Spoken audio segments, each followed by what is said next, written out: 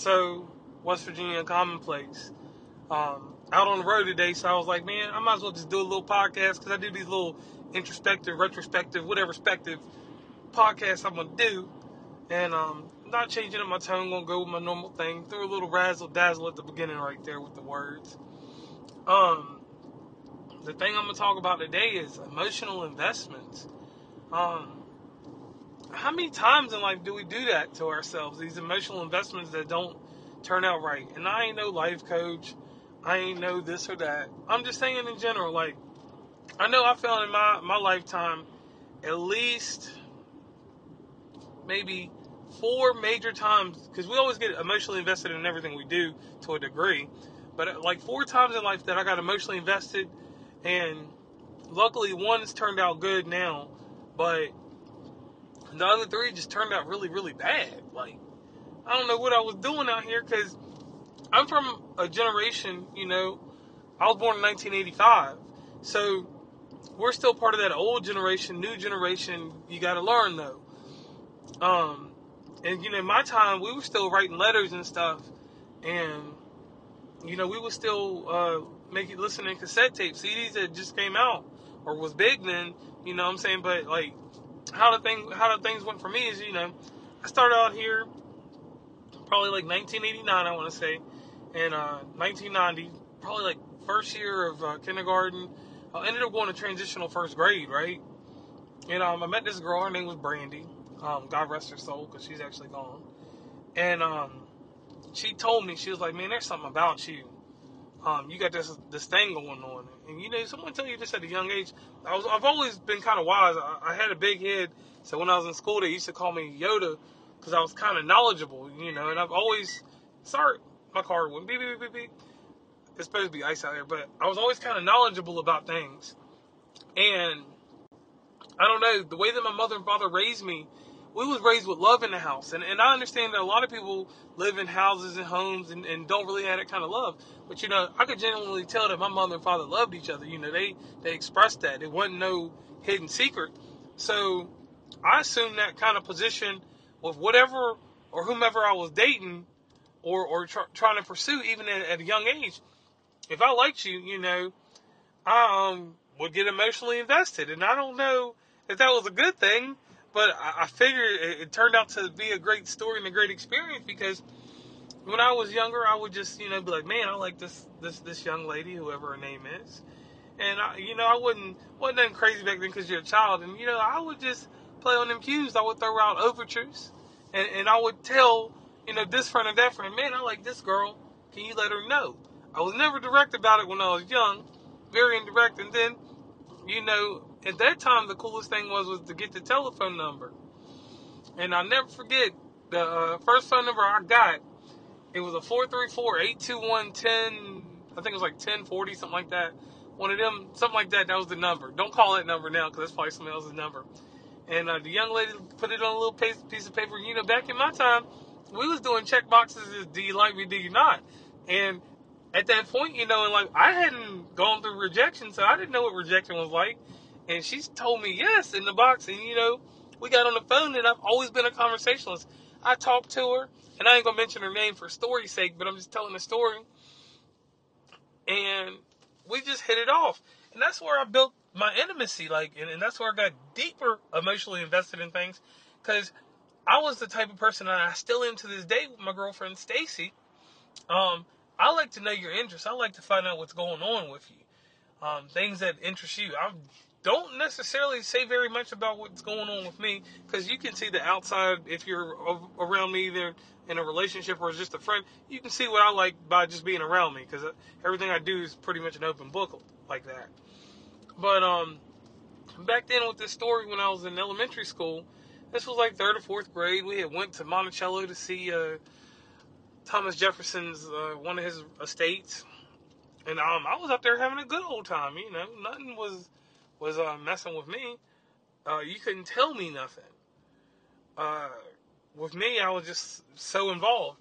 And crazy thing about this story, this person, and even she'll know it to this date, that was one of the relationships. She just moved away. And we never picked up the pieces. I seen her when I went to Fun Quest and different things like that later on in life. Fun Quest was the skating ring where I was from.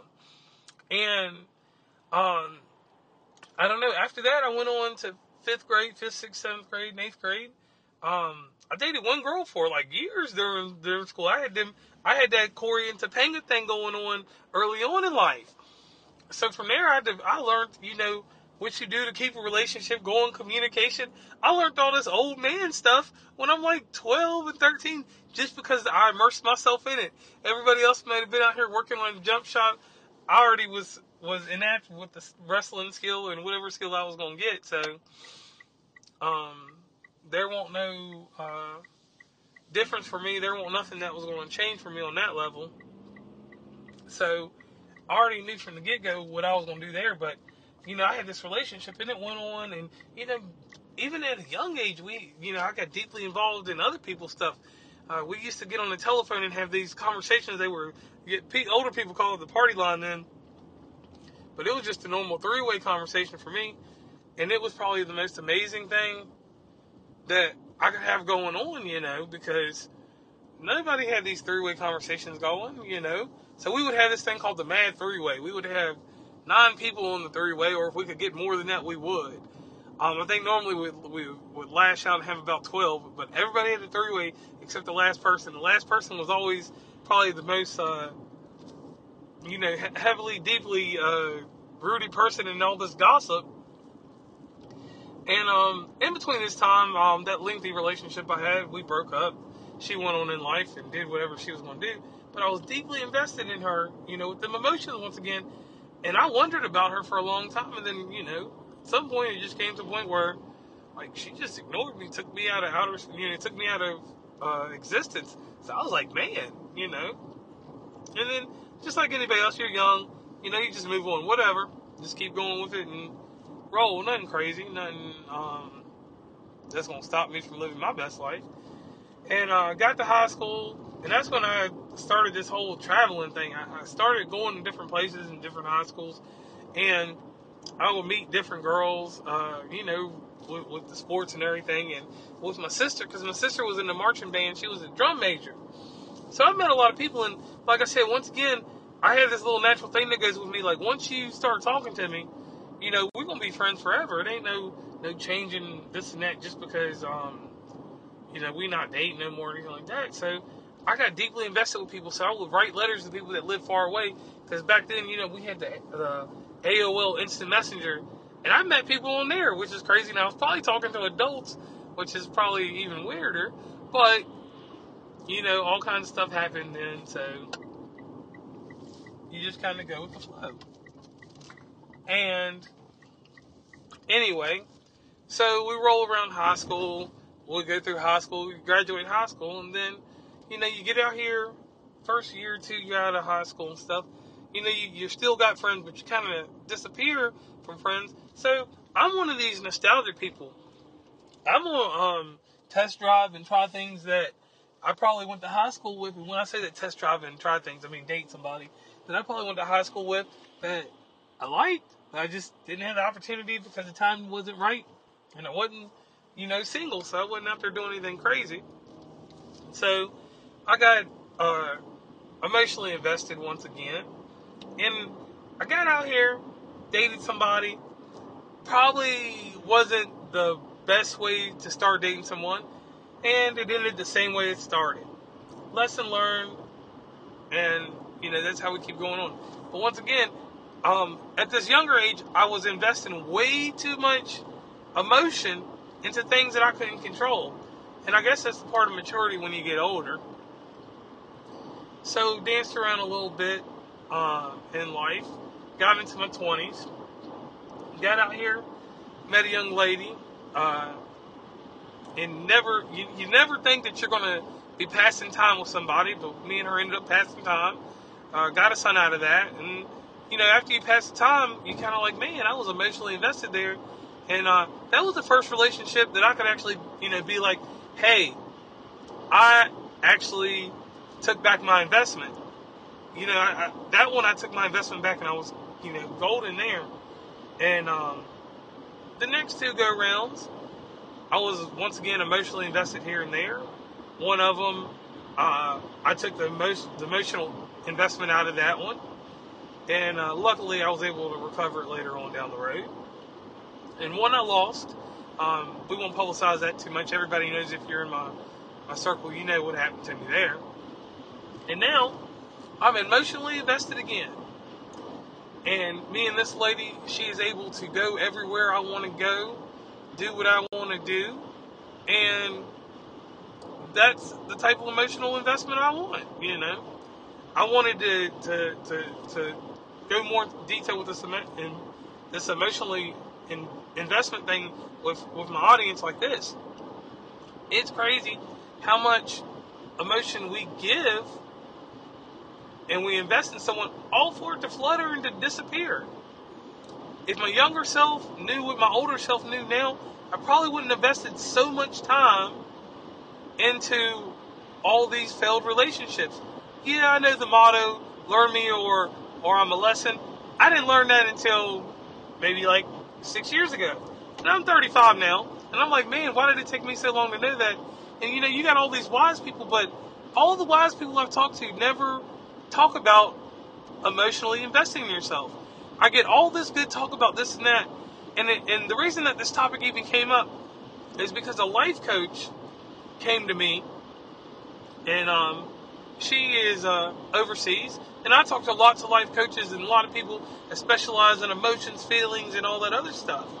And she asked me, how much do I emotionally invest in anything I do?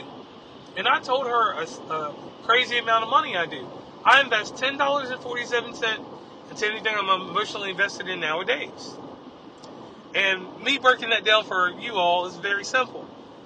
I used to put $100 in, and I would come back with nothing.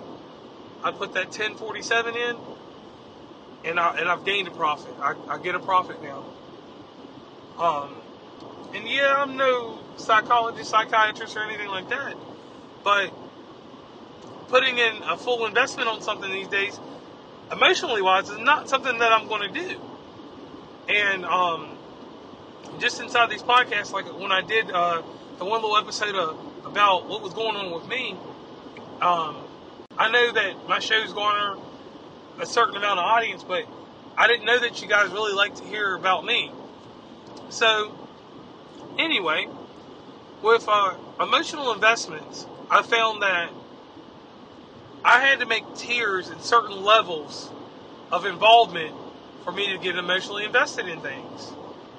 And in doing so, I don't save myself from any heartache or anything like that, but I've saved myself a little bit of grief of like, man, I shouldn't have done that. And I don't know, like now, where I'm older and a little bit wiser, I think, or just with experience, let's not put age into consideration. This is like my life. I enjoy my life now. Everything works out the way that I want it to because, I took that one thing. Emotional investment. I seen if the same interest was emotionally invested in me. Once I seen that it was the same, I didn't duplicate or replicate. I just put the same energy forward. And I thank you all for listening. West Virginia and Commonplace. It's been a really great podcast. And I like all my guests and everything that's going on there. I hope to keep going forward. Like I said, I've been pumping out these episodes and all this other stuff. And I'm just glad that you guys take the time to just listen. That makes life a whole lot easier on me, because I don't have to find ways to promote heavy to the crowd anymore, because people like the shows they like, and the shows that they don't like, they don't listen to. And that works out good for everyone. So if I have any people in the background that could be guests or anybody that wants to come back on the show, or anybody that wants to be on the show, I am open to taking time to put you on the show. Once again, thank you, West Virginia and Commonplace, and I am signing off.